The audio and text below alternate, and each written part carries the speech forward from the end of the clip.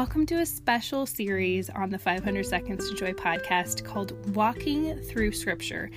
Each week you will hear from a lovely friend of mine for a few minutes so you can be encouraged in your faith walk. These guests are helping me out while I take a break to prepare for the arrival of our newest baby. May you grow in your faith today, and don't forget to give the guests some love. All the links are in the show notes. Now let's get started. Hey everybody, my name is Dennis. And I'm Caleb, and we're from the DC Experiment, and we're doing a quick devotional for you today, just to kind of help out Stephanie while she's on leave for a little bit. Maternity leave. So thanks, Stephanie, for having us do this. Appreciate you having us on your podcast. So our verse for today is... Yeah, we're going to do a little devotional. The verse for today, it comes from 1 Peter. 1 Peter chapter 4, starting in verse 7. It's kind of appropriate, and I don't know how near it is, but it says, "The end of the world is coming soon. Therefore, be earnest and disciplined in your prayers. Most important of all, continue to show deep love for each other, for love covers a multitude of sins." All right, that was 1 Peter chapter 4, verse 7 and 8.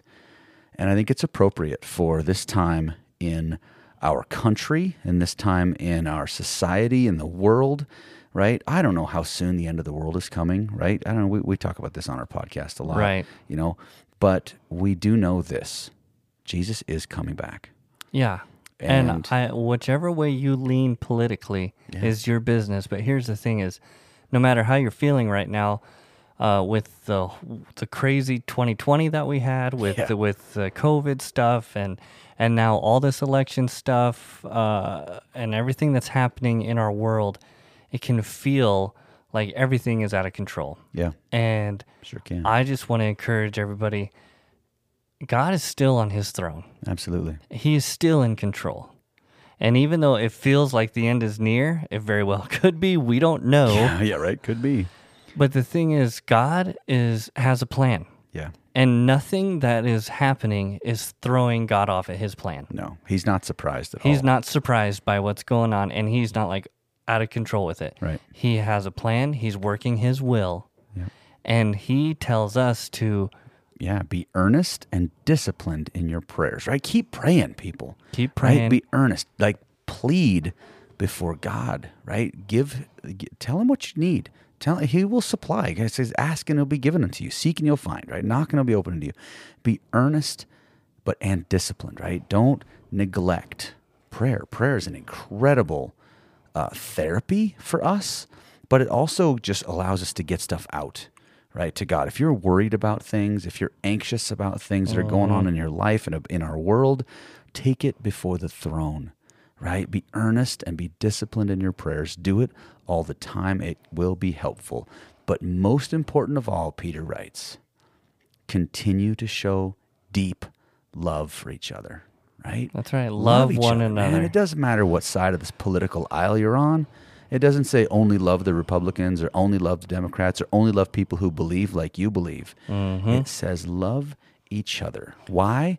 Because love covers a multitude of sins, right? And now's the time for this. Yeah, really now's is. the time for Christians to stand firm in their faith with Jesus Christ and not waver and have that peace that passes all understanding when the whole world is out of control. Like, why do you seem to be peaceful? Why do you seem to have joy? Because I have the joy of the Lord in me. Yeah. Because he is in control. Absolutely. I'm not worried about what man is in control, what government is in control. I'm not worried about anything but where my Savior wants me to be right now. And he wants me to love him and love other people. That's right. Deep love for each other, right? Because we can cover up, right, the sins of ourselves and of others if we love each other, right? And not to make them go away or to make them, hide them under something and, tuck them away somewhere, but to just smother people with the love of Jesus.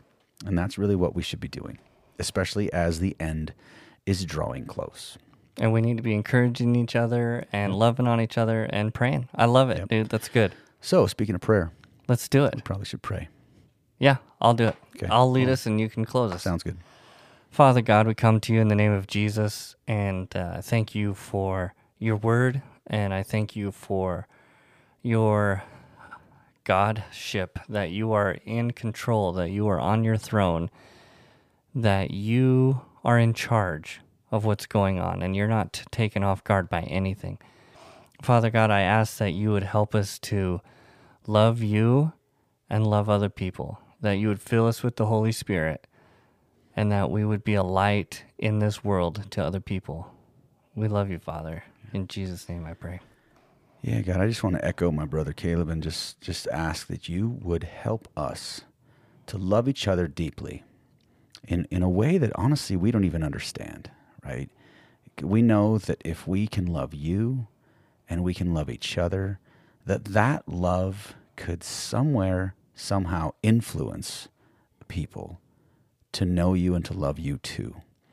And so we know that our love and our words and our deeds has eternal consequences. And so we just thank you for the opportunity to minister to one another in the body of Christ and our brothers and sisters in Christ, but also to the world, to those who don't yet believe, Lord, that your light would shine through us so that they would see you in us and glorify you. Yes, Lord. And come to you and know you personally and learn to serve you and love you. And we just thank you for this time. We thank you for the ability to share and to speak the gospel and the good news about who you are to the world. And we just thank you and give you praise for all you are. You're worthy and you are excellent. And it's in Christ's name that we can pray. Amen. Amen. All right, guys, have a good rest of your week or whatever it is. Thanks again, Stephanie, for letting us fill in for you. We hope you're having a great maternity leave with your new baby.